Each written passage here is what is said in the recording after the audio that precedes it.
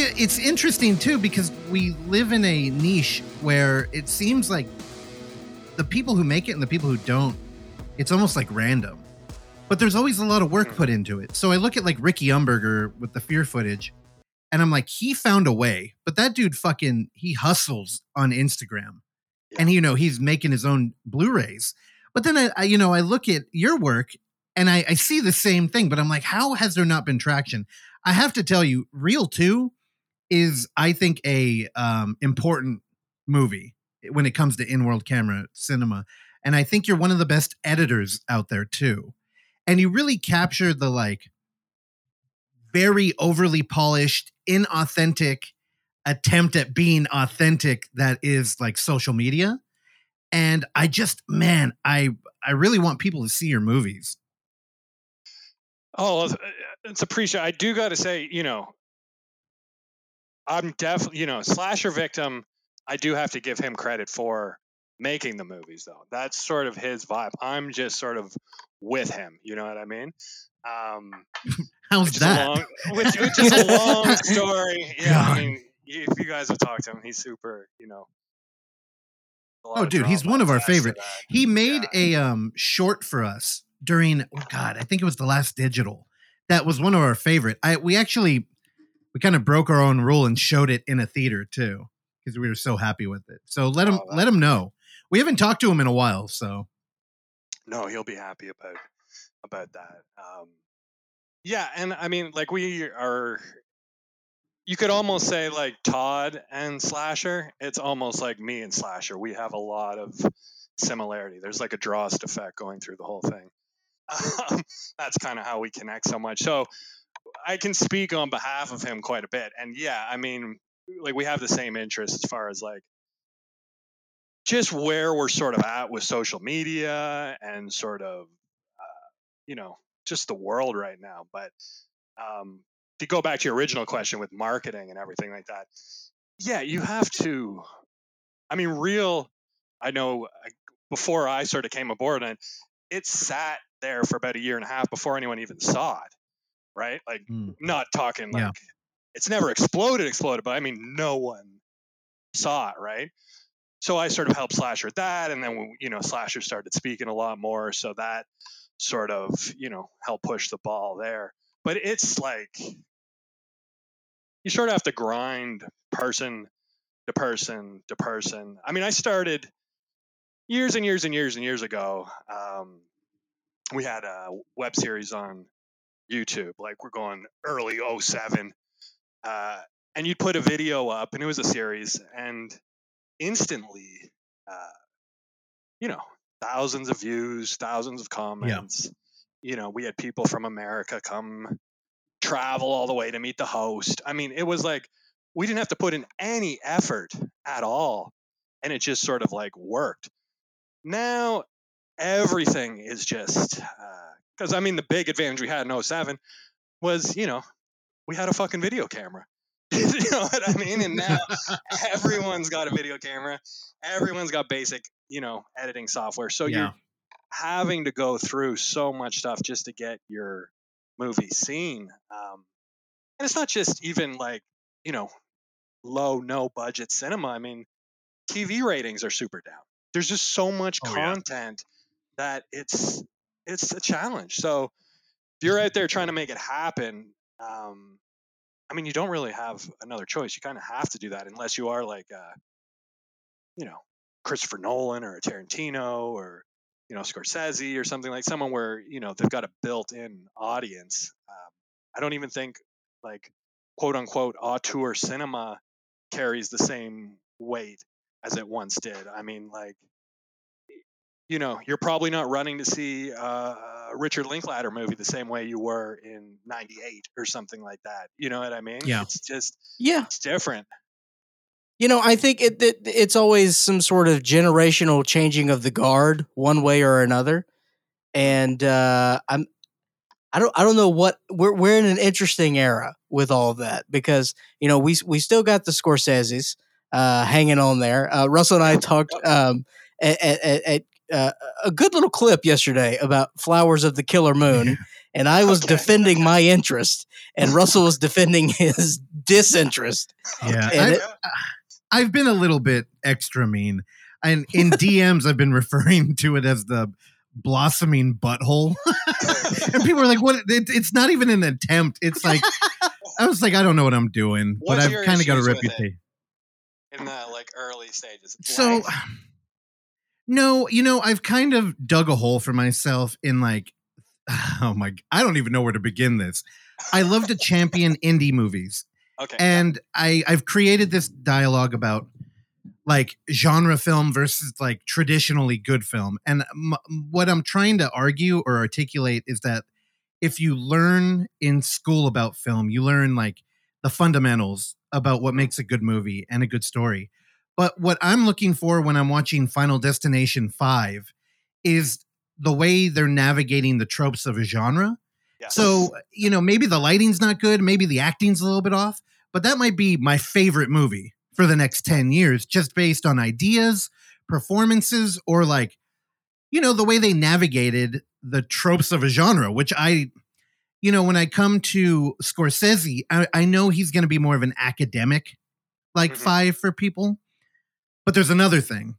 I've been doing this podcast for fucking 7 years now. And when I come to the table, I feel like I have a lot more to say about Near. And I feel like people may not even know what that movie is. But if I'm going to show up here every day and talk about fucking Blossoming Butthole, I swear there are hundreds of people who are way smarter than me who will have reviewed it better and quicker than me. So I'm just like, I don't know. I feel like there's no point in me wading into that water. So what happens is it turns into fangs and venom, and I start making fun of it. Yeah. Well, no, from on the other end of the table, I mean, that's just super appreciated because, like, I mean, even this, let's, narrow it down to the horror genre. It's like, you scroll, like, you hashtag horror on Instagram. It's like, how much Freddy and Jason and Chucky do we need to be staring at, before, like, there's so much good horror content, right? Like old, ancient and brand new. Like, I'm a fan of all those movies, but you get sick of where the push is coming from when you're like, okay, like, let's kind of give this a shot. And as far as your genre thing, I mean, that I couldn't have said it better. And that's often what I'm talking to my girlfriend about is like with genre cinema specifically, there's two things, which is almost exactly what you said. There's the genre and how you play in it, but then it's how you subvert the genre. And it's those two things working with each other that to me makes a good movie, a good genre movie. If you make a good genre movie, but you don't subvert it much, it's probably just some generic Friday night sleepover type stuff, right? And if you subvert it too much, it's boring. Yeah, we've seen it. We know. Yeah, but it will also sell. It will sell. Yes, for sure. And that's a battle too, especially with horror. Is there's hardcore horror fans who are looking for always. I mean, hardcore horror fans want to watch everything, right? Like everything. But then there's also another group that just kind of want a good, we went to the theater and saw The Boogeyman, right? And you could tell the audience, it was a matinee. You could tell the audience in it we're young people just wanting to have a good time, laughing at the movie, blah, blah, blah. They might watch a horror movie a month. It's more of a collective group thing to do. Let's be scared. Let's kind of half make fun of the movie. Those aren't the same people who are, hoping they make August Underground 4 or something like that. Do you know what I mean? They're so, so it's a weird genre. Yeah, you don't want to put them in the same room. There could be crimes committed. Exactly. Well, I also think that there may be an evolution or de-evolution process to that as well. Yeah, exactly. Depending on your perspective. If you bring your date to Boogeyman and it goes bad, you may end up watching August Underground in a couple. Yeah. I mean, because like, when I was a teenager, like at 15, as soon as I could drive, every weekend we'd go to whatever horror movie was playing, at the nearest theater. And so, and that continued for years. And so I think, you keep doing that and you see, what was, not the, Cobweb? No, it would have been like 2003. Oh, It had the guy who was the son in Seventh Heaven, and he was in oh, that horror movie. It was horrible, and I can't get Boogeyman out of my head, but it was the Boogeyman. It could have I been. don't There know. I'll was a look it All up. right. Yeah, like stuff like that. And so then, then you start to watch more and more horror movies, and then you eventually you find a guinea pig and right. August Underground and things like that. So I think that it's certainly part of the process, but yeah, as a whole, it's definitely a step up between those two things, no question. Yeah, and it's where the money, like Severn Films can take a movie from the 80s that's been totally Hmm. forgot and do a dope DVD, and they get a whole new cult of fans, and that's amazing. I love, when that stuff happens. That's the other thing with horror. It doesn't, have a time limit. People don't go watch a 1930s comedy the same way they do with Frankenstein or Dracula or something. But with Severin, Yeah. so you get that DVD, it's gets a whole new crop of people watching, but it still doesn't do the numbers of like the Nun 2 or something, right? Like it still plays in this sort of like cult. It's not guinea pig cult, but it's a smaller sandbox. But I think the horror people, they want to watch it all. They want to watch the Nun 2. They want to watch the Savern films, and they also want to watch the like shot on video Charles Pinion movies. Like they want to see everything, And I grew up as a horror fan, and yeah, we loved going to theater, seeing like Jeepers Creepers or something like that. Yep. But then it was also cool to find some at that time like rare European flick we haven't seen, right? Like, oh, like who's Sergio Martino? Who are these people? So there was like, and again, it was just about digesting. It's tough though to say that there's ever like, because people go, horror's the genre with the most money, and statistically that's true, but in that world, you're more looking for a cult than you are um, game changing, unless it's, a fluke like Paranormal or Blair Witch or something like that. That's, ultra no budget and manages to transcend mainly due to the marketing and not the movie, right? So Yeah. it's Yeah, weird. and for people who are like, what the fuck are y'all talking about? It's kind of the comparison of It Lives Inside, which is a new movie that came out. I Yeah, think even Randy was a little bit excited to go see it, and you watch it and you're like, they did absolutely nothing different here. right. Like we Yeah. we switched up the culture, but it ultimately was like, it's a good movie, but man, I just have no interest in watching it again. And then you get a Yeah. movie like Terrifier 2, which they're not attempting to reinvent the wheel. And Mhm. yet Yeah. it crushed and it's coming back to theaters again. Yeah. Yeah. So that's the like that's why I kept telling people Terrifier 2, yeah, I know it's over 2 hours long. But that's a juggernaut of a genre film, Oh, especially a I love it. slasher movie. Love it. Yeah. Yeah. It was a throwback, and some of the gore scenes, like especially that bad one and everything like that, like that was, Yeah. you thought it was going to be the one gore effect, and then there's like 7 after, and you're just like, especially I kept thinking of me as a kid, you know, oh my god, like that was a great movie, and I liked the first Terrifier. I wasn't over the moon with it, so I kind of went in Yeah. with reserved, sort of expectations with 2, but 2 I thought was, yeah, so excited for 3 and seeing what this guy can do. It's yeah, Are you a it's little really worried? cool. I find myself a little bit worried about 3. Like I know we have friends who are involved with it this time, and I Okay, know yeah. there's going to be a bigger budget, and I know Damien Leone he seems to be completely authentic. Hmm. Yet I'm like, is money going to crush the machine? And Yeah, I it's wonder. it's tough. It's tough. It's a type of horror film where I think if done right, it could lend itself to Terrifier 10, right? Like it could keep You're right. going, you know what I Yeah. mean? But because it's not too, like, obviously this is the big weekend with The Exorcist. Does The Exorcist lean itself to whatever we're on now, 3, 4, maybe 7 or 8? Like probably not. 3 Mm-mm. happen to be good, but it's not really that type of film. Texas Chainsaw did 2 was good, right? But did it lean itself to so many? It's hard to say because there was something in that original. With Terrifier, I don't know. I just think if you keep, as long as you don't change Art the Clown, because that's a big hook of it, and the actor playing him, it could Who work. Clark's But related to. I hear what you're saying. I hear what you're saying. Yeah. He is. We had him on the show and we found out they're related back when the country was being founded or something. Really? We have an ancestor who signed the Declaration of Independence. Yeah, I don't Oh know my what's happening. God. Matthew Thornton. The family of the Terrifier guy signed the Declaration of Independence. Yeah. That's right. Well, and Clark Oh my Little, don't forget God. him. He's Thank you, just sir. as important. Real quick, to circle back on that, it was Boogeyman 2005. Okay. You remember that hunk of shit? I looked it up. Yeah. And I was like, I thought it was the Boogeyman. But yeah, it was Boogeyman, not the Boogeyman. you know, And Chris, you're an interesting dude because clearly you've thought about like schlocky film a lot, yet you employ a lot of like the techniques of the masters. And I, when you watch He's a him, fan of movies. yeah, Unlike clearly. you. Well, and genre. You just like unlike you. You just like going through. That is not true.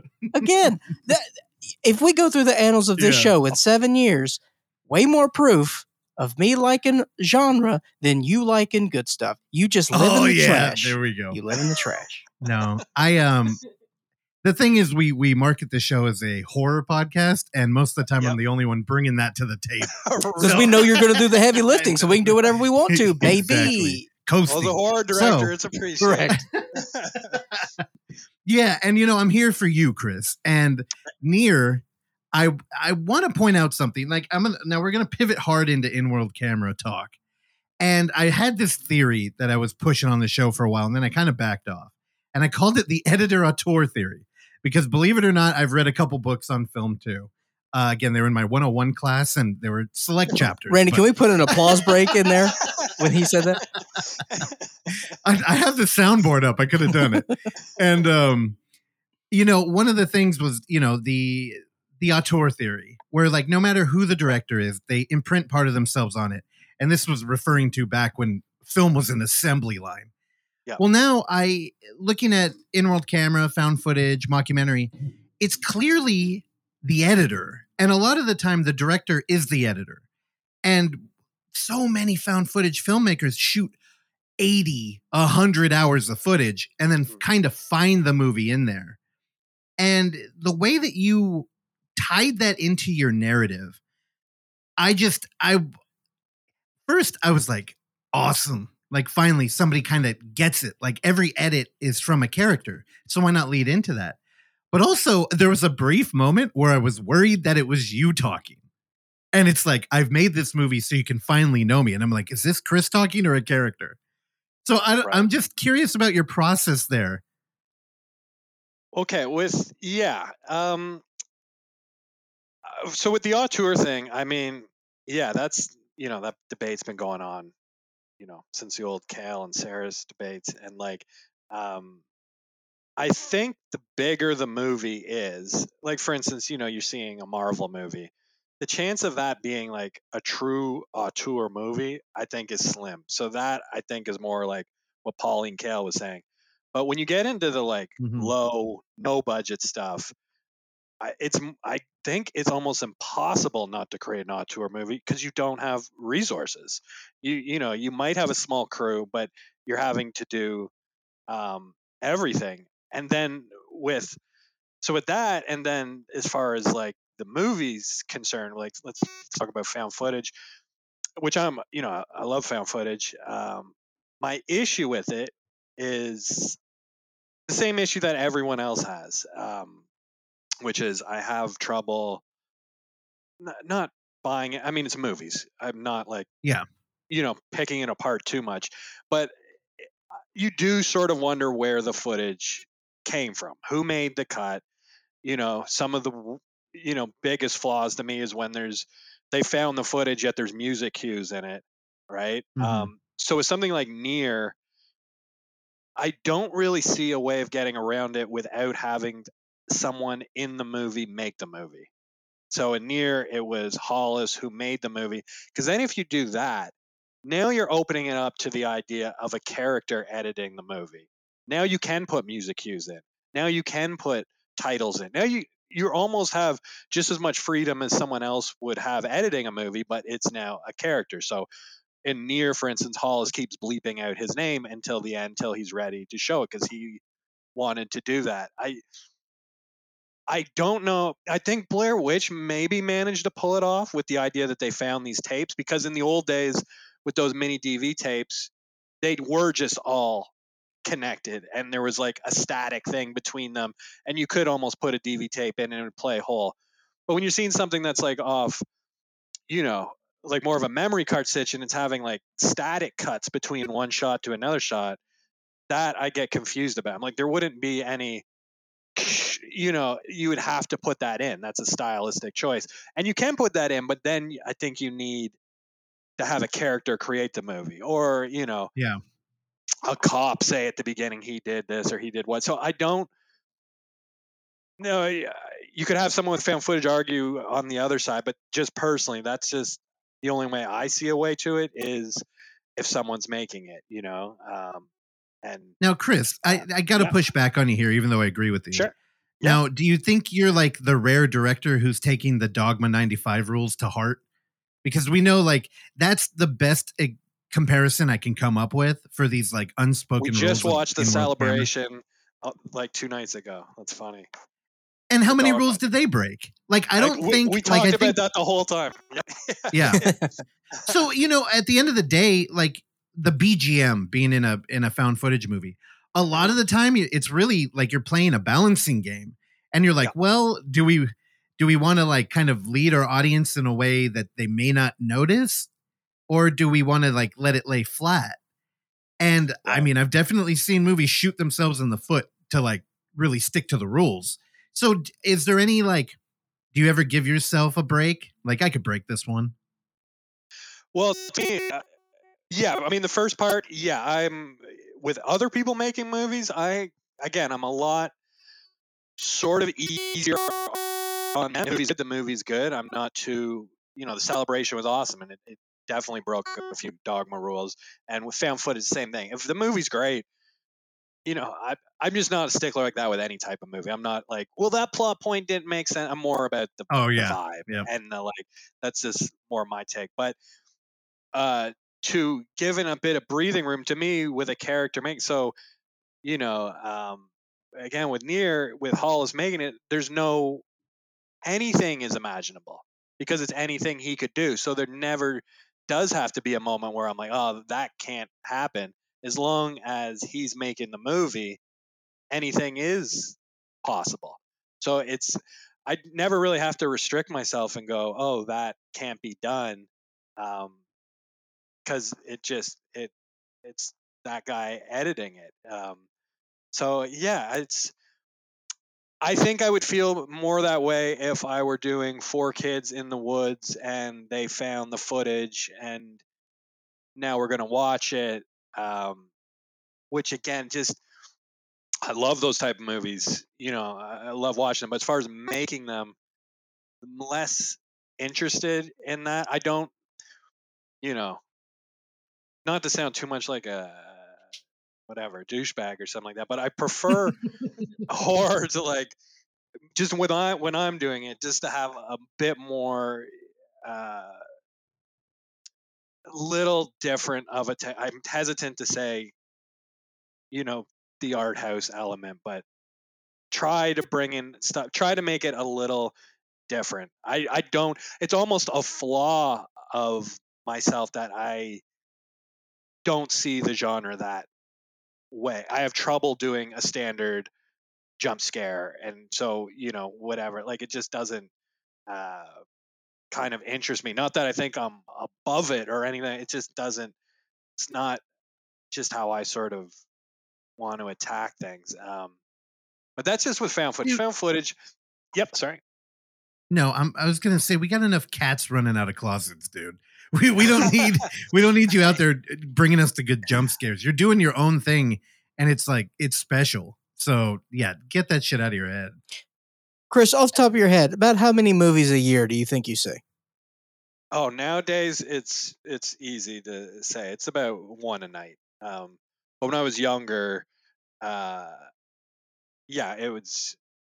I'm in the thousands and thousands. I've got over 10,000 IMDb ratings or whatever. Like it was days of movies and everything like that.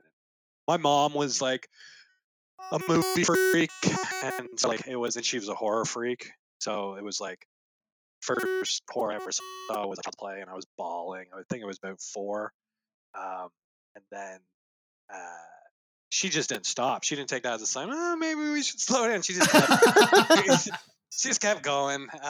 And so I look at my like grade 1 journals, and I'm talking about, I watched Freddy's Dead last night, or I watched, Friday the 13th. The teacher's like, should you be watching this stuff? And blah blah blah. So it was a lot of horror, but then you get older, you start branching out and seeing other stuff. But no, movies are huge. A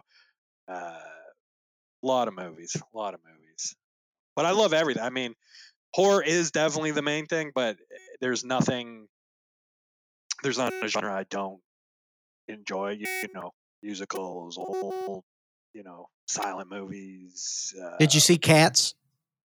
The new one? No, Yeah.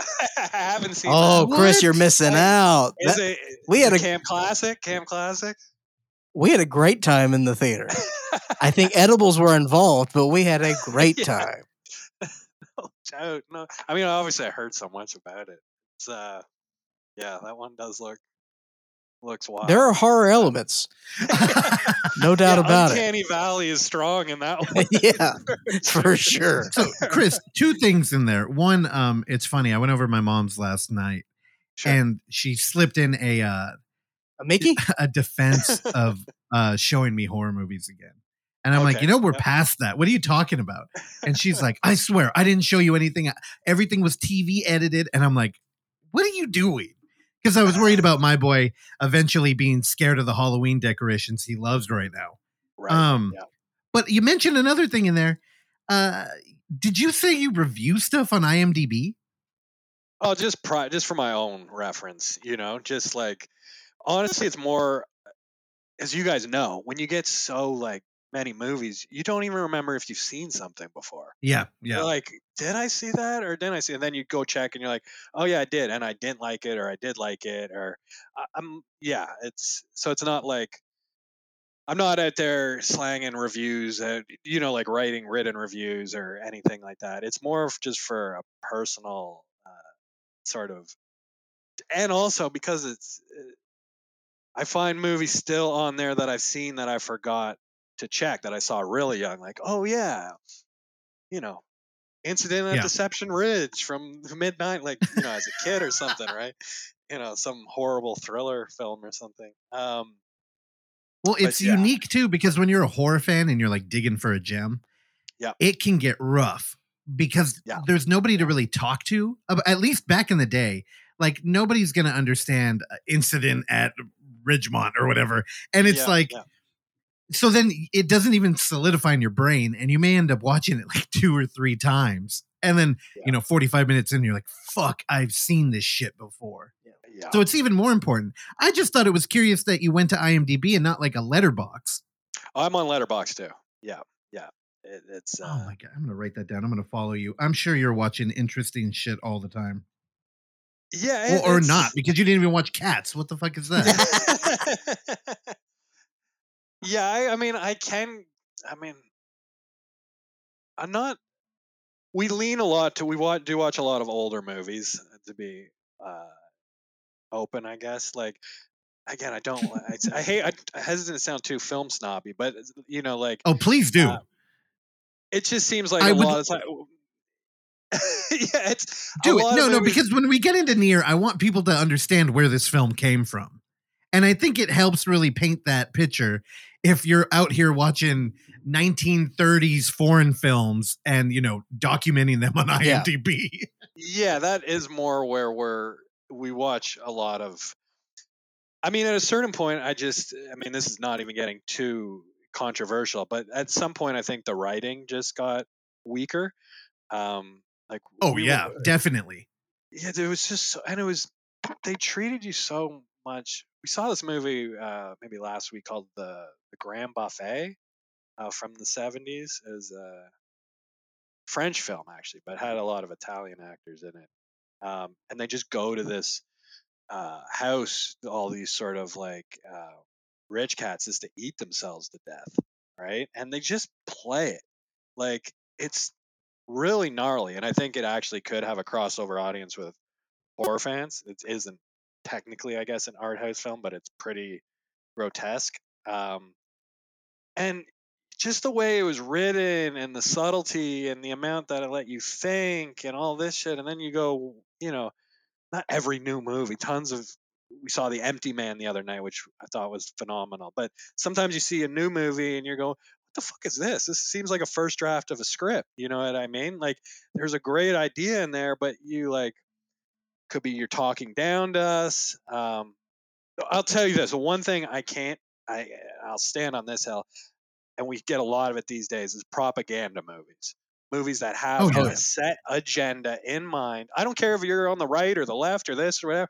A movie should be there for you to take in and then, process, come up with your own ideas. I hate it when like I feel like I'm watching like a university thesis on something. It's like, yeah, okay. Like you've never come up with these ideas before. So I find just a lot of it's not even just cinema. I mean, watch Dick Cavett and then watch Jimmy Fallon. Like they just treated an audience smarter back in the day. Like there's just no way around it, Like you'd have intellectuals on TV debating shit for like fucking 40 minutes and stuff like that. You know what I mean? Like today we're gonna have Marshall McLuhan talking to who, you're like it's and the worst part is people go, oh, people are so, they've dumbed us down, blah, blah. I don't even know if I buy that. I think people are smart as ever. I just don't think they're getting the content to feed into that part of themselves. They've been tricked almost to think that, especially visual entertainment content has to be dumb. And it's no wonder kids are like playing video games now more than movies. You're giving them fuck all to chew on. You know what I mean? Like, like for real, Well, so I think it goes back to where you started when you were talking about like the YouTube and you used to put up a video and you get 1,000 views. Sure. Well, now that's turned into a fucking war of attrition and you got to wear people down and it's clickonomics and it's got to be punchy and you can make millions with YouTube shorts. So why even go long form content? And I really think that's why podcasts are still a thing. Like this is long form and we're not going to edit this down or anything. Yeah. Where, the YouTube videos we do with Terrell, we spend 800 times longer than the runtime of the actual video, just cutting it down to be like punchy because that's what that medium demands. So, I don't know. I mean, not to kiss your guy's ass, but it's 100% true. Podcasts are actually one of like, social media has its place and blah, blah, blah. And, but podcasts are one of the great things to come out of that because now we do get to hear long form ideas. It's not all like, again, even if, Marshall McLuhan's on and he's having that 40-minute debate. Well, now you can have a 4-hour debate and then you can watch another one after and then you can do this. Like, it's really a beautiful thing with like, and I think a lot of people get a lot of information from podcasts. I think they're more important now than, 15 years ago when it was like Carl Pilkington and Gervais and all them and everything. Like now we're getting a true, breadth of information, whatever you want to know, a 4-hour podcast is talking about one movie, you didn't even get that in DVD special features back in the day.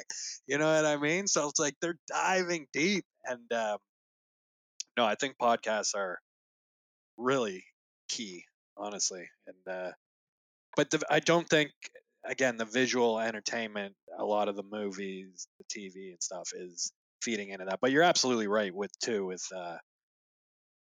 I mean, it's sometimes cringe now even to go on YouTube and you'll see a good video, but the thumbnail is so fucking ridiculous. Some guy like hamming for the camera with like a bright green screen and like a thumb pointing to the top corner.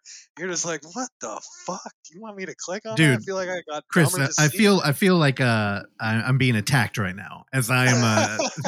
I veer into thumbnail. And you want to know the thing? I started exactly with the statement in my head that you just put out there. Like, I'm like, Yep. we're not going to do that. You know what happens? Nothing. You get no traction. I know. So slowly over time, I started looking at like, okay, what's the theory here? And you hear Mr. Beast talk about it all the time. And then you Yep, catch up yep. to it. And then he's like, Yep. thumbnails are out, dude. He's like, it's the first 30 seconds. And his shit my was so God. wild that he would say the way he would plan a video is Yeah. thumbnail first. He's like, I try to think of a thumbnail people would click on, then I make that video. Like, that's Oh my how God. weird it's. But you know, at the end of the But day, I his think it's content's just good different. too. Yeah, Yeah. it's different. It's definitely different, and I mean, it's the pot calling the kettle black too, because I help my girlfriend with this sort of like we keep right off the radar, but like a travel type thing, and we have the the lamest thumbnails too, right? Like, How so long does it take you to make a thumbnail? not too bad, honestly. 20 minutes, 20 minutes, maybe 25. But I'll go through a couple. They'll be Yeah. like, is this one good or is this one good? Where again, in the old days, you'd upload a video, you'd have the 3 images to pick from, you pick one, and you were cool. I don't even know if they had thumbnails at the beginning. I don't think they did. I think that's new. Yeah, it was kind of like a moment in Yeah. the video. But way that's the back. thing is like the formula for the thumbnails is very specific now. Big It time. is and it Big isn't. time. I've wasted so much time. Actually, I shouldn't say that because it is a marketable skill now. Because I mean, if you scroll through YouTube, Yeah. it's more than not, it's that formula where the big heads Yeah. and it's like da da da da, and you see the picture of the thing and you see a picture of the person who's going to talk about the thing. Well, so here's a nuance that you might not think about is text in the thumbnail. Also, that Right. That's a very Right. different type of video. And I've learned that I used to do a lot of text in the Blu-ray Tuesdays, but I realized Sure. I was signaling to the wrong audience because text indicates that it's informational and that, I'm going to read this and that I do. and your texts were too horny. Oh my God. Is that it? Sex Well, sells. I think so. Here's the other problem. Unlike film, you kind of buy a ticket and you're in a theater, or you click on, you spent 40 minutes on Netflix and you finally clicked an image. Yep. You're kind of in, and you're like, okay, I'm going to give them like a half hour. Well, on YouTube with the content, you really got to prove that you're being authentic immediately, and you have to keep giving people this like reward system. Like, you clicked on this image. Immediately, I'm going to give, which is, Mr. Beast taught everybody this, where he'll have, I'm going to give an island away. And then the first, somebody broke it down, 20 seconds, he's eliminated 2 people and told you how he's going to eliminate them. Yep. And this Right. is why, he's the king. Yeah. But because he has dedicated his entire life to those 20 seconds. Yeah. Yeah, but No, there's he's- Everything he's- was built for that. And I mean, yeah, and he's got the built-in brand recognition. It's tougher when you're going to a new channel, a new thing, and seeing.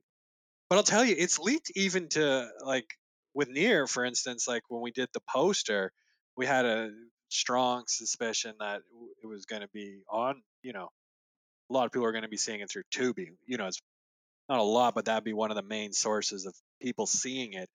And the poster actually, and I was only marginally involved, a little bit, I might Yeah. say, but it wasn't totally mine. And that was talked about a lot. I think I was wrong. I came with a poster idea, and they're like, "That's not going to play on Tubi. You're going to be scrolling through a ton of movies, and you want something that's going to get someone to click." And my argument, oh no, it's got to be this. This is the movie, and blah blah blah. And they're like, it doesn't matter what the movie is if no one watches the fucking movie. Do you know what I mean? So Yeah.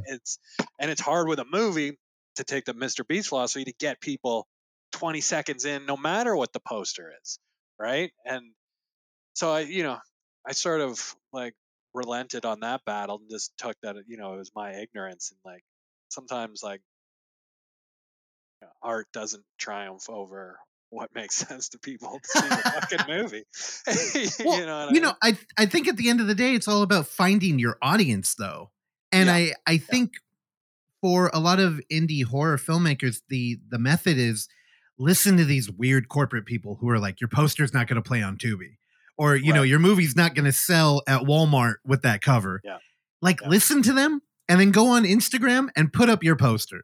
Our buddy Robbie Smith, he made a, what do you call it, slow cinema, very like thoughtful, meditative piece about Okay. like suicide and people Okay. dealing with it. And then you look at the poster cut by Terror Films and, in the trailer, and it's like, whoa, that feels almost like a lie. Right. But Right. people Right. will watch it. And it's like, at the end of the day, that's really what matters. So, he threw up a trailer he cut on Instagram, which I think is much better. But there's that option. And then I know it immediately what conversation that leads to, which is like, well, how do you get an audience on Instagram Yeah. and still be a fucking filmmaker? Yeah. It comes back down to the beginning and the grind. I mean, there's really no way. I mean, yeah, I was talking to someone about this today, actually. And there's not, unless you have some big pop culture thing happen to you and you have like your moment of 15 minutes, like for the rest of us, it's literally grind person to person on person. And to Yeah. like think that, anyone truly cares about what you do. Like, let's just say no one knows you, whatever. You've just made something and you're going to post your first YouTube video. You're going to post whatever. You have no built-in audience, and that someone's going to care. You're so fucking mistaken. No one's going to care about.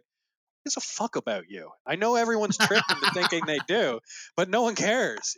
So you have to convince every single person, and then you'll get. One person might lead to two, and those two might tell someone else. There is a snowball effect, but to think that you don't have to put the work in to get to grind it out, I think those who don't are few and far between, or they're the people who make something and then that's it. They never make. Like, let's stick with podcasts. How many people started a podcast, did 10 episodes, and were Dude. like, fuck this, and like moved on? It's like, yeah, you're going to have to build those followers up, Yeah. And to even reverse that idea, I'm somebody who is really interested in the idea of like cinema living on YouTube. I am actively looking for them and I can't find them. And I know there are directors out there who made a movie, like a traditional film, and Yep. put it on YouTube, and they can't find me. So it's almost like the algorithm's not built for that. It's really No. not. And No. I'm sure there are people out there looking for you, Chris, and we're here to help them find you. Well, no, that's appreciated. And that's, and that's what I say too. The best is like, if you like real, go talk to Slasher Victim 666, or you want to see real. I see that all the time in the little real stuff. Like, I'll find some comment thread, or I'll find someone left a review of it, and in the comments I can't find real. Well, it is available on realstore.net, but go talk to Slasher. He'll show it. You want to see Near? Come talk to me. And it's that idea of person to person connection. It's almost like we're all on some like virtual carnival now at this point. You know what I mean? And it's like, come to my booth. I'll show you shit. Oh, and if you're just walking by, well, I might yell at you. Yo, you should check this out. You should check this out. Come on into this booth, But just to have a booth with like hidden in the back corner, you gotta shake it up. So I think it's that direct one-on-one connection. Like, I know Slasher Victim talks about that all the time, how he connects to everyone one on one, and that I think has made more real fans than a normal movie of that sort of budget or whatever. It's people feel special, like when they And then they die. I'm so confused by this. When I look at it, it feels like they connect with them and then they end up in a short and they're gone. Yeah. It's crazy the amount of people who want to go to the Golden House. I'll tell you that. Yeah. Well, okay, It is let's talk about Near, because Yes, thank you. Finally. yeah, I can't help it. It's rare that we veer into territory where clearly Chris owns some unearthed films right next to some Criterion. And this is exactly the type of dude I love talking to. But now I'm curious how all this like film, like you just watched a Dogma film. Also, that movie, The Grand Buffet, I found it on IMDb. Out here, it's The Big Feast. Yeah, that's I'm an gonna watch alternate that. title. That's it's Yeah, if dude. you want something different, it's again, I'd still say it's an art house film, but I think horror fans could get behind it. It's NC-17 from 1973. It was I'm super completely in on that. controversial when it dropped. Super, it's less offensive these days, but still grotesque for sure. Okay. Now how does all of this like film history knowledge, like you're a veteran of the audience game here. How does that translate into what almost feels like a childlike idea for a script where somebody's convinced that whenever anybody gets near them, they die? Okay. Yep. Yep. So that I mean, that comes from a couple different ideas. That almost just like bubbled up. I've heard it even, Nier hasn't been out long, but I've had a couple people, one person reached out and said, "Oh, thanks for making this movie. It's a metaphor for the pandemic." Oh, okay. Another person talked about social media. I think it was about, uh, it sort of bubbled up unconsciously, and I don't know if I have even dug too deep into where that came from. I can tell you something. I'll give you something because I don't like all the answers. I do like people to do a little bit of like work with their brain, but the one thing I was really wanted to bring out was this idea of, um, this ties into kind of what we're talking about, is the idea that nowadays you almost have to create two people, who you are and who you're presenting. And so Yeah. I wanted all the main characters to each in their own way not be true to their authentic self. So everyone was, whether it's Hollis in the woods, talking about how he had to change all the time with his families, and because he was an orphan, or um, Nova, social media. She's obviously, has self mutilation issues, but she's pretending everything's fine. You have the other three who are actually lying about who they are. They're doing like a hustle and a scam, So that's something I was really consciously playing with, was those kind of characters. Um, but I don't a big, you mentioned the art house and the horror, and this will kind of hopefully sell more to like a horror fan. I'm not a fan of the subtext overtaking the movie in any movie. Thank I you. Yeah. subscribe to like the Romero Dawn of the Dead approach, where you can get all the consumerism, metaphors out of that and blah blah, but you can also just enjoy a fucking zombie movie. Do you know what I mean? You don't have to Yeah. do either or. And that's, I think, that's what I hope, fingers crossed, that try to do with something like Near, is to keep that subtext there where if you want to work on it, but also I hope that like there's enough weird shit happening, and death scenes and like a road movie, um kind of happening, that it's enough to, you know you can just enjoy it surface level, right? um but I do think I think the death thing is something, I don't know, that we can all relate to in one way or another. Sometimes it just feels like, um I've had a lot of people say it's kind of like what it feels like when you're depressed, or when you're, and I kind of don't want to pop any of those bubbles. I just, Good. it's, Yeah. yeah, it's kind of that. But I will say the putting the divide between who someone is and who they're presenting, that was a real conscious thing for sure. So that's a good starting point for someone. But also, again, if you're not into this shit, just watch it, and there's like, you know, a girl's got a fucking knife on her crotch or something like that. Do you know what I mean? There's fucking crazy shit You in know, it too. So it's like, it's interesting, Chris, because you, as a horror fan who does buy like unearthed films, or who watches kind of the extreme genres, the problem with those genres is that you can feel that the directors are like, this is our moneymaker, this is our baby, all we have to do is shock people, and we're often not concerned about anything else.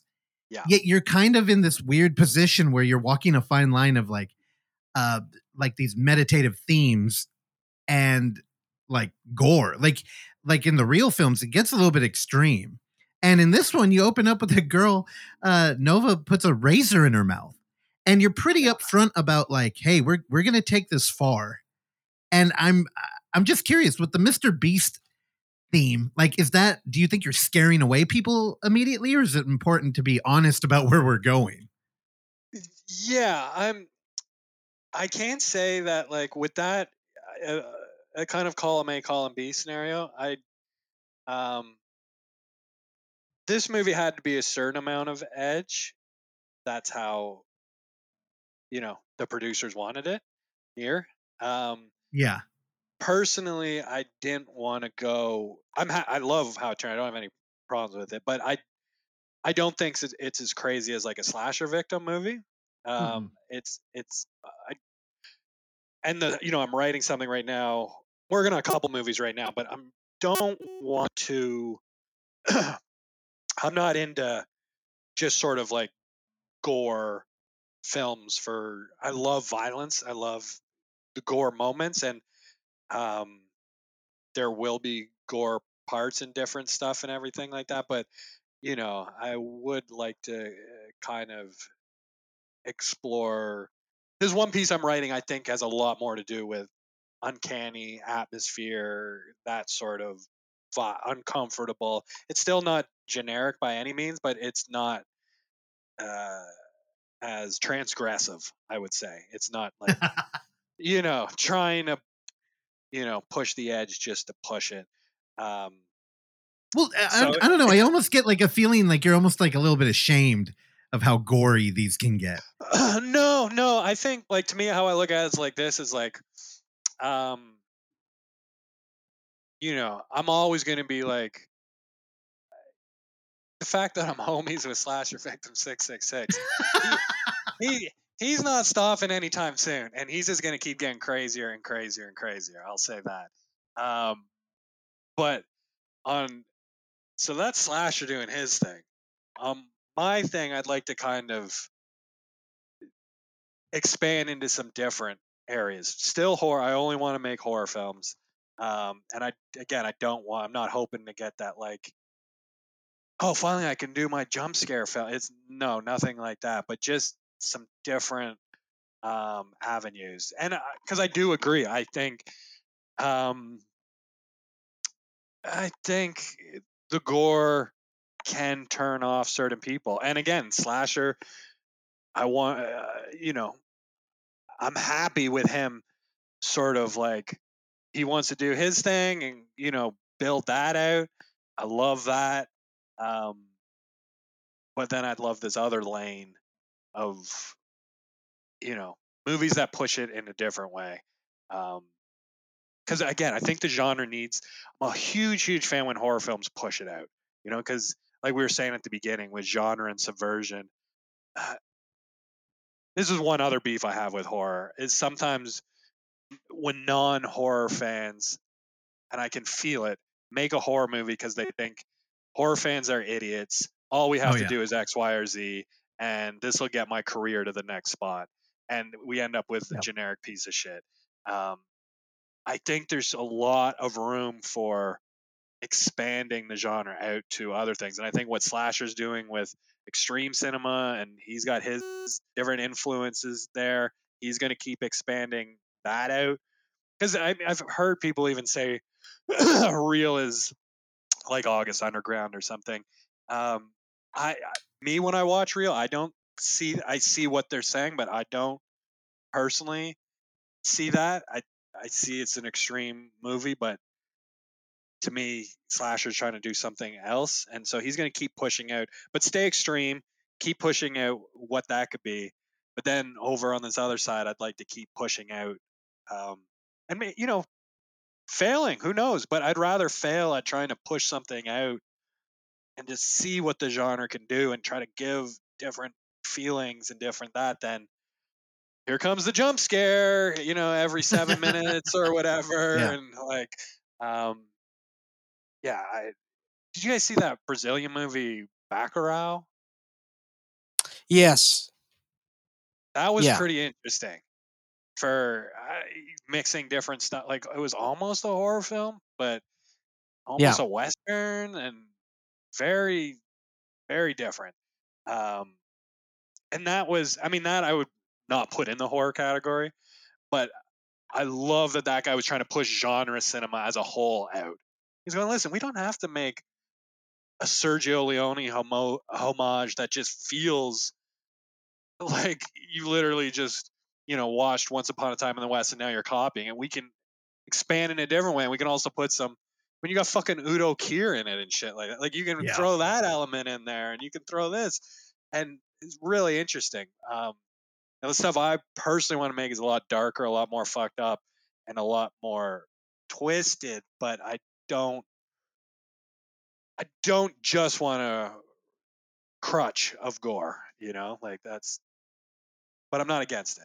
Love a good gore Well, scene. yeah, I mean, and near, I mean, you certainly go beyond the gore, which I think would be a great DVD extra little feature to put up for near.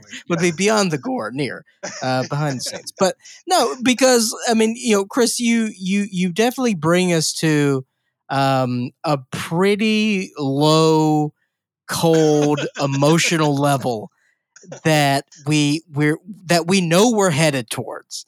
Like watching this movie, like we know it has to end one way, and we don't want it to, and when it does, we're like, yeah, we're here, and and I'll say it because we've had a great conversation here, but it's we haven't talked is in deep in the movie as we typically do on those things, and I just want to say that I love the movie, and I think that um, I'm okay with feeling bad after a movie. So don't feel bad about that. I don't mind getting beaten up, and because that's the thing, I feel like you are testing those boundaries, and I think that just the overall execution of everything was fantastic because I think that the the acting in this everyone your two storylines combined in such a great way that it was a Jerry Springer esque battle that I could not have enjoyed more. Right, Russ? My Like it God. turned into Jerry Springer, Yeah, kind and of. it was fantastic. And I I think that, appreciate and that. then yeah, and then we just kind of grew from there. So I just think that, and so I want to talk briefly a little bit about your casting because everyone just kind of Yep. brought this very natural energy that just worked so well together. Yeah. Okay. God. Yeah. This was my favorite cast of by far ever worked with on any project or anything. You know, going back to wherever. The style I do with this is because I want to give them all the proper credit is, um, and this is another thing with found footage. I don't believe in like I scripts have a point, but I don't think they belong in found footage. I think you lose in authenticity. So the movie's super plotted. Like, I know it's not. We know where every scene's going. We know where the movie's going. We know, blah blah blah. And I got all that in jot notes. And very primitive though. Um, but knowing the points we have to hit. Then once we're on set or doing whatever, beforehand I kind of don't even give the actors too much. We talk a lot about their character, not the scene, but about their character. Blah blah blah. They're this type of person, whatever. Might give them some music choices or whatever. Just vibe the character. Don't worry about getting your lines right coming up. Just vibe it. And then when we get to set, that's really, really when they're starting to get fed the actual information. And then it's like, okay, here's what you have to do. Here's where we have to get to. Here's a key line that needs to be said. Now do your thing. And um, to tie into the like 100 hours of footage and everything like that, you're shooting digital. So why put that much pressure on nailing everything perfectly? And like, with found footage, it's easy. There's not like sometimes there's minimal lighting, but it's not complicated like traditional cinema lighting setups. The audio is in camera. Sometimes there's a mic hidden, but it's pretty. It's nothing like, I come from a background of concept trailers. I used to do concept trailers for people way back in the day, and that was kind of like Hollywood for a weekend, right? They Yeah. were big. They were big, and you'd have like 30 people in like a small apartment, a setup. You guys know, it's slow,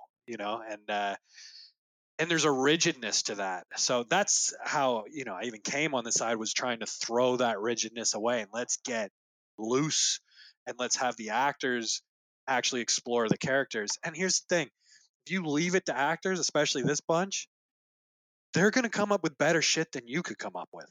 If it's you doing it all, this, I think there's about 30 people in here. If they all had Chris's DNA in it 100%, it would be a boring fucking movie. But you know what I mean? Like, but the Yeah. fact Yeah, I'm like, collaboration. okay, yeah, do you? And even verbiage, my slang is one way. If I'm writing in a Yep. script, it's going to kind of be that way.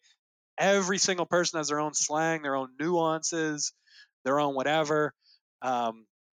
So this was a rare movie, and I mean, I hopefully everyone else felt that way too. But like, where every even little scene we were doing, I was always blown away with what the actors were bringing. And I'm telling you, that's not always when you go into it in this way. Um, you usually have moments where you're like, "Fuck, I'm gonna have to edit around this, or I'm gonna have to." A lot of this scene won't make it, but this was like everyone was like that hanging scene, for instance. To me, I thought everyone my expectations were pretty moderate for that hanging scene. And how that was done was just, it took about an hour to set up, like not the set up, whatever. We're all there. Okay, we got the hang, we got the noose, we got the whatever. But then I took each person aside one by one. We talked briefly about what their character would feel, and I said, okay, let's not talk to anyone about that. And then I did that to every person, which took about an hour. Then when we yelled action, everyone just exploded into their own take on what we talked about, and it was like, so this guy was like, let's hang the fucker. And this person's like, I got to get out of here. This person's shaking and shit. And I was like, holy fuck. Like, they blew me away because it was a smaller role. So you didn't expect them to bring so much energy. So yeah, the cast, but all the specific dialogue, minus some few key lines and stuff, all theirs. Chris, let me Just, hop in here real yeah. quick. So is that something in your approach in Near? Is that something that you've done in the past, or is this sort of a new approach for you? Yeah, I've tried, experimented with stuff like that in the past. Near, I found it like where it really worked. Um, we're going way back in the day. I always was scripted, and you kind of have to warn people too. Like when they even sign up for this, you go, okay, this is a found footage thing. They're like, can I read the script? I go, there's no script. They kind of, what the fuck is going on here? Like, I almost think you're just skipping steps. Like, don't worry, I trust, and I don't cast by. I again, coming from spec trailers, everything was like, casting rooms, big long lines, multiple days, putting people on the spot, which I found useless. The way I cast now is I just see something by someone, and then I go out for a coffee with them for a couple hours, and we just shoot the shit. Not even really about the movie. I vibe kind of who they are, and if I think they got that for the role, boom, let's do it. And the rest, if you got that going for you, if you got an actor who's done something all right, you vibe with them as a person, you don't need to give them much. They can they're Yeah. smarter than you. And so it's something. I'll tell you this. There's a new one I'm writing right now, which is a not found footage. I'm working on. Excuse me. Boo. I get a drink of water. I'm working on you like this. I'm working on a screen life right now, and another found footage. They're Oh, both half okay. done. So they're and I think Slasher's working on Reel 3. So tons, but the one I'm like writing for, I haven't started shooting, um, is not found footage. But that I'm even planning on writing the script, getting it done, and then telling people to memorize the script and then forget it. That's a new approach I'm going to try with that, which is so the lines matter, not the specific lines, but the movements matter a little more, like boom, ba boom, ba boom, ba boom. But then I also don't want you stuck. I love Tarantino, but I don't want it to feel like a Tarantino movie. I don't Yeah. want every character to sound like Chris, because fuck, this doesn't Yeah. interest me, or I think the audience fucking at all. Um, but yeah, great cast. I thought like Janine, I thought was phenomenal. All the first five, Connor, Janine, Lydia, just Evo, Angelo, just five leads. I thought killed it. Love to work with them Yeah, all. I agree. And Janine scared the shit out of me. You know, I didn't want to be anywhere near her.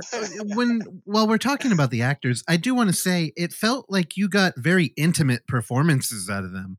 And I'm curious, are you at all influenced by like mumblecore or like mumblegore? Yeah, sure. I love a lot of stuff there. Yeah, a lot of it. I mean, it goes back to like even older stuff, like the old French stuff and blah blah blah. I just sort of I never understood Hitchcock's way of actors or cattle. Yeah, Yeah. it doesn't click with me at all. I have nothing but the utmost respect for actors. I think they're actually doing a lot of shit that people behind the camera wish they could fucking do. You know what I Yeah. mean? And that's be so vulnerable. Um, so it's not. I mean, I've seen a lot of mumblecore. It's not a direct influence from there, but it's the idea again, like the French New Wave or whatever, or just general small movies. It's just treating people like fucking humans, and you'd be surprised how far they're willing to fucking go for you. You know what I mean? Like it's I don't. You guys have probably seen it. You go to even like some student short, just like sort of Ghost on the back or something, and you'll have like this fucking student director yelling at a fucking act. It's the, not they, or whatever. Like, Yeah. holy fuck! Like, Yeah. bring it down. Like, I Yeah, don't I think buy into that. yeah, it's yeah, it's what kind of school you were raised. And I think that the Hitchcock model that you speak, that's an outdated model for sure. Yeah. Oh, And I don't know. well, it is. Yeah. I mean, I'm not saying that people don't carry that over, but I mean, I think typically they would come from a more traditional stage background. That would be, something that I could see. Some actors specifically, and I think that they could kind of, Chris may have experienced this of like, how comfortable are some actors in the casting process, with such a free script like that, to where some actors are like, no, I'm not doing this. I'm not a writer. Are you going to pay me to be a writer for this movie? It's like they kind of come from that side of it. So Dude, I remember hearing a lot of that with Curb Your yeah. Enthusiasm. People would Curb is complain where actually they're like, yeah, the Curb was an influence though. But sorry, I cut you off there. Sure. yeah. Sure. No, No, no, no, no. Because like that's the thing. It's like, your formula is clean and simple. It's basically, we've got the plot.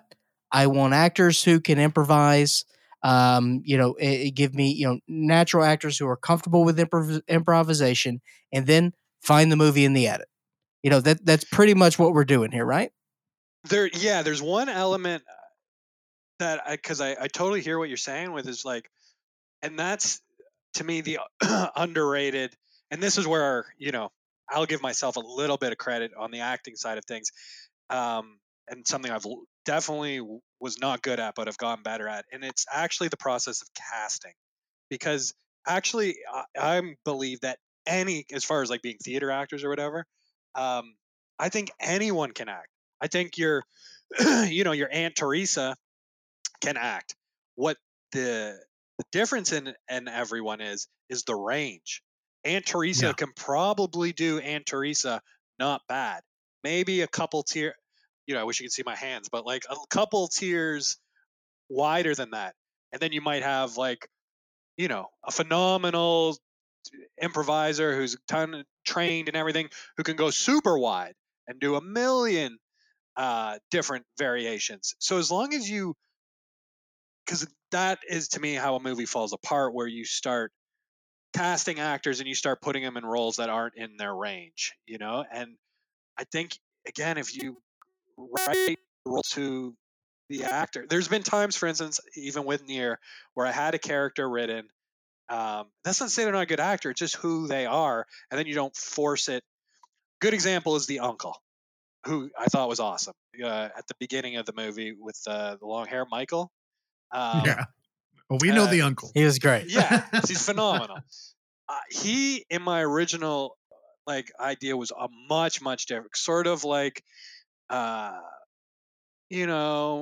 middle age, boring, sort of like just kind of just this generic guy who had a bunch of money and just was sort of like uh, you know, very beta-ish, just boring. Anyways, so I'm talking to Michael, and he's phenomenal. Like, just talking to him, like, this guy is fucking, and he's not like the character, but just talking to him, and so it's like, okay, so let's change it to this. Then we got on set. First time we turned the camera on, he started doing something a little different than what kind of was originally going to happen, and it was 10 times better. So then we doubled down on it. We're like, okay, let's just keep that going. Let's keep this going. More of that, more of that. And Yeah. again, it was awesome. So it's like, I don't think the bigger the range, the better the actor. I'm not even saying that, but you have to cast within their range. I don't think anyone would say like fucking De Niro is a bad actor, but he does have a range. You know what I mean? Like, it's not infinite. It does have to kind of be in, and again, Aunt Teresa's range is small. So you can, so if you're shooting a backyard movie, you can fucking hire your family. You can hire your buddies. Just make sure the parts aren't like, Sure. one quick story. We did a backyard movie, when we were kids and teens. And I wrote this huge fucking script and it was horrible. But we're all like 17, What was 18, it called? 19. What was it called? Oh my, it's Small World. Small World. Brutal. But, so it was multiple stories. It was like an anthology film. 186 page script. Just showed you how nuts I was. And so we're doing these stories. And the one story I got these 17, 18, 19-year-olds doing, they're all wearing business suits and talking about cocaine and being gangsters and everything. I was like, what the fuck is, like, if they were just in the woods and some bad shit was happening, it would have at least made sense. But their range wasn't this grizzled 40-year-old fucking, so, it's dumb. They could have been great actors, but it was my casting that, made it like the suits were all too big for them. And it's horrible. Yeah. Man, I love that. I'm almost like actor blind. Like, I don't know why, but when I watch a movie, I assume that everything is happening because that's the way they wanted it to be, which I know is wrong. But Well, I just think you have face blindness because I have to introduce myself to you every day. Oh, yeah, that's true. No, it's interesting when you were talking about Hitchcock and the way he treated actors, because I've heard that too. And one of my favorite things in like film is looking at how I look at Vertigo and how Hitchcock did. And Right. the whole, like, he wanted Grace Kelly and he was like, Kim Novak was nobody compared to her and she ruined the movie. Yet she's playing a character who's acting like a character. So when her portrayal is poor, it actually adds like a depth to the film that I don't think Hitchcock ever appreciated.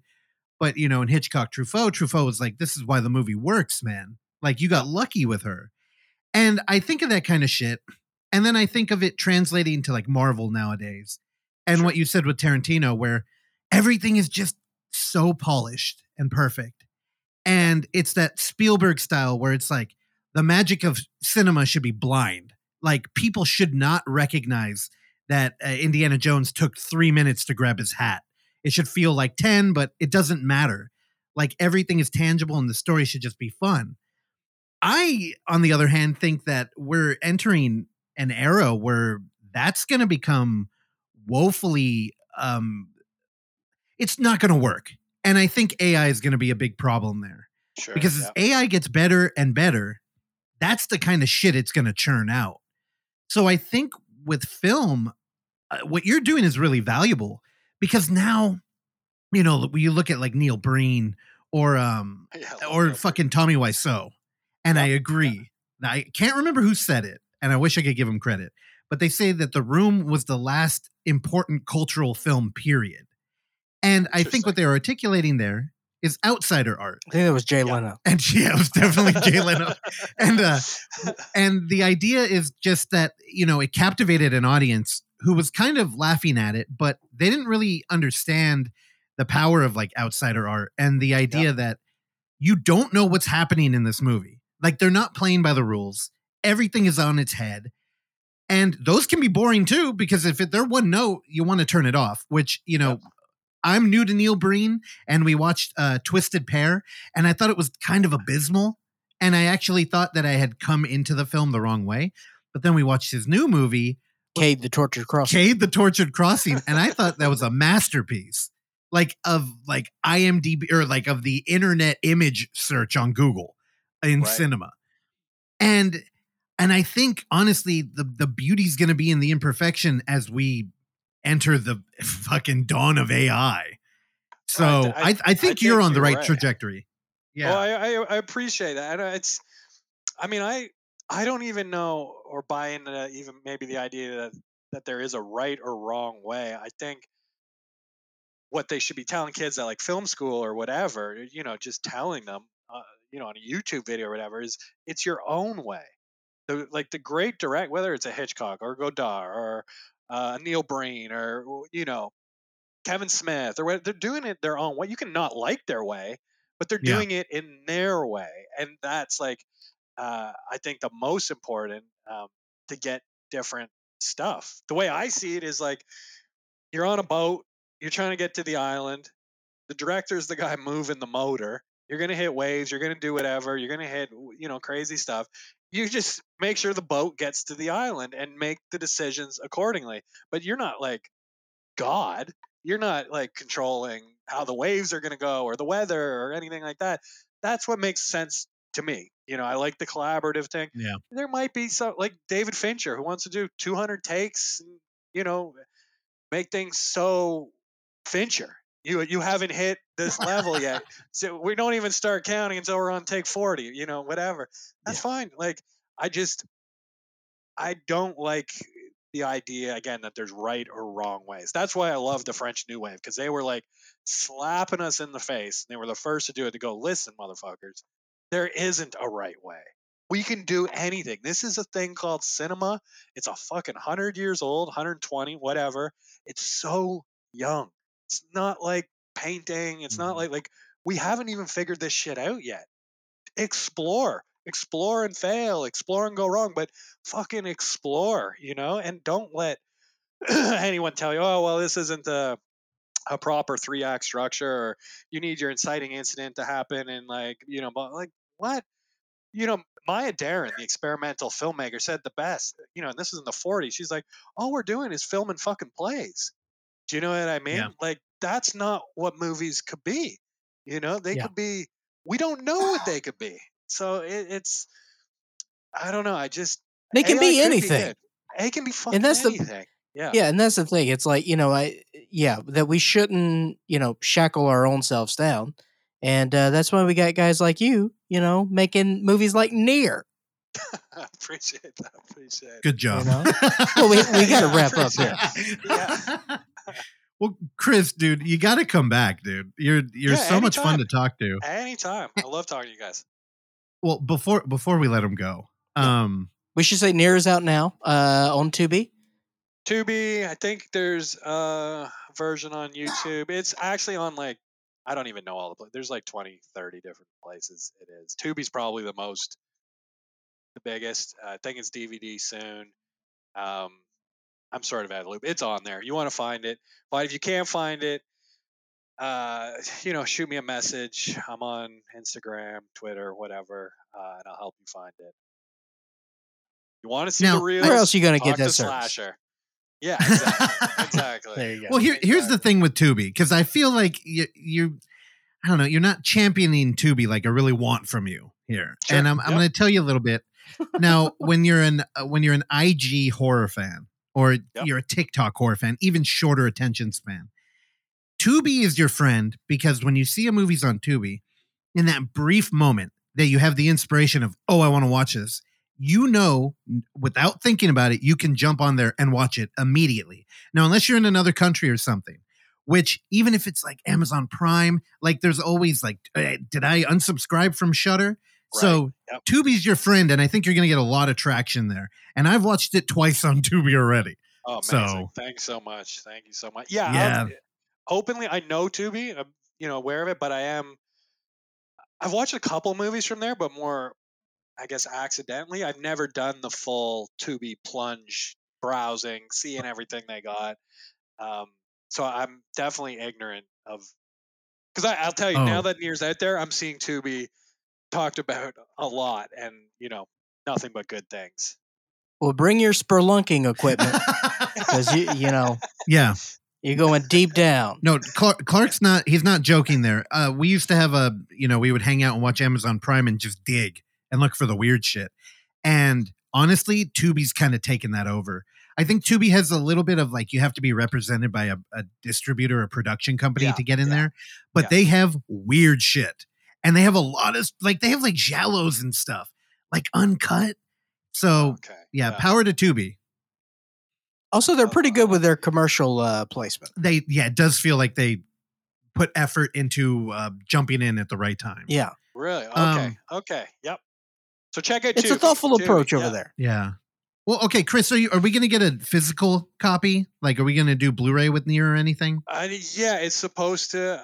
That was the original intention. I don't know too much what's happening there, but I think we'll see that relatively All soon. right, if that happens, please let us know. Any talk of Laserdisc? Definitely. Just checking in. Yeah, he might have one. He's got the film chops. I wouldn't be shocked if you had a Betamax or whatever. Is that the player or the tape? Yeah. Do you have a beta player? I wish. I honestly wish. That's the best quality. Better than VHS. Yeah. Yeah. All right, Chris, I love you, man. And I have to ask, are you a Brian De Palma fan? Are you kidding me? He's my favorite. Okay. Because I don't know if you're familiar with the show, but every time you come up on here, I always refer to you as like the modern Brian De Palma. So I just had to. Man. His name didn't pop up. Well, I'll be really quick when I tell you, but Brian De Palma when he made Scarface, everybody said, why? Like, why are you doing this like genre film? And he said, fuck you. Also, he said the way to make a genre movie is to lean into the tropes. On top of that, he does split screen a lot. So that superficial connection. There's a lot of De Palma. I'm telling you, he is by far my number one. Not even anyone close. Probably go Phantom of the Paradise, my favorite. But yeah, I love. He was inspired by the French New Wave in the '60s films, right? Like Greetings and Hi Mom, the Be Black Baby segments. De Palma's fucking genius. He is cinema, and I loved how he had the total middle finger to everyone the whole fucking way. He didn't give a fuck. Call him misogynist, call him fuck off. Genius. I like Snake Eyes. Snake Eyes is good. Even his bad movies are good. He's the best. Honestly, he is cinema. Well, yeah. It doesn't seem like you guys share the appreciation for Hitchcock, though. Yeah, I do love Hitchcock. We watch a lot. I don't like Hitchcock's philosophy. I like his movies, though. I do. Yeah. It's just not what sits with me, But wear a suit, wear suits and shit as a homage to Hitchcock. Go out, rock and roll. All right. Well, next time we'll have you on to talk about. Yeah, we'll talk about his filmography and Sisters in particular. Sure. There you go. We'll do it.